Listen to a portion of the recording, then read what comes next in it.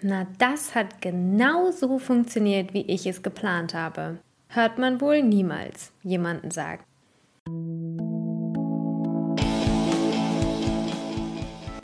Ich fühle mich furchtbar. Leadership Chronik. Ein Mikropodcast von dem Leadership Coach Katharina Schneegers. Chronik 93. Empathie lernen.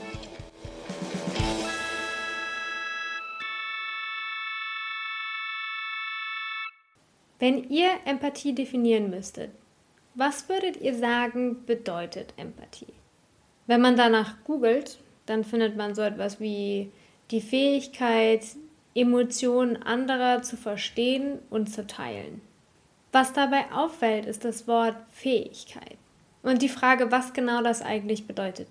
Ist Empathie erlernbar? Oder ist es etwas, mit dem du geboren bist? Wie zum Beispiel ein Talent, was du schon mit deiner Geburt mitbekommen hast.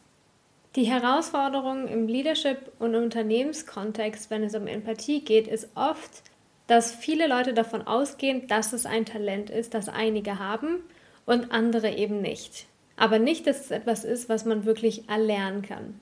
Und ja, einige haben ein größeres Bedürfnis, empathisch zu sein, ist vielleicht schon häufiger geübt oder einfach eine natürliche Tendenz dazu, empathisch zu sein und sich dafür zu entscheiden, häufiger als andere. Aber das Argument, entweder hast du es oder eben nicht, ist häufig das Argument oder das Thema, das einen Keil treibt zwischen das Team, zwischen Zugehörigkeit und zwischen das Miteinander im Job. Aber auch im Privaten, eigentlich überall. Seid ihr gewillt, denn das ist der erste Schritt, die bewusste Entscheidung zu treffen, gewillt zu sein, deinen Empathiemuskel zu trainieren. Und wenn nein, da braucht ihr eigentlich nicht weiterhören, denn dazu können wir nicht wirklich viel beitragen. Aber wenn du gewillt bist, anzuerkennen, dass Empathie eine Fähigkeit ist, die wachsen kann, dann schau doch einmal, welche der Call to Actions dabei helfen können. Call to Actions. Erstens, wenn ihr eine Erzählung von jemandem hört, was ist deine direkte Reaktion?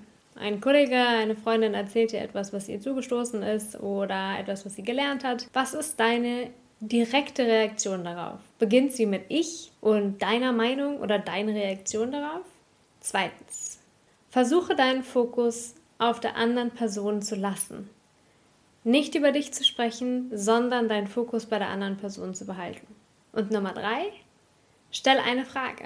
Werde wirklich neugierig darüber, was die andere Person versucht zu sagen, anstatt deine eigene Meinung ins Spiel zu bringen. Bis nächste Woche. Wir sind so lange im Internet unter www.katharinaschneegers.com zu finden.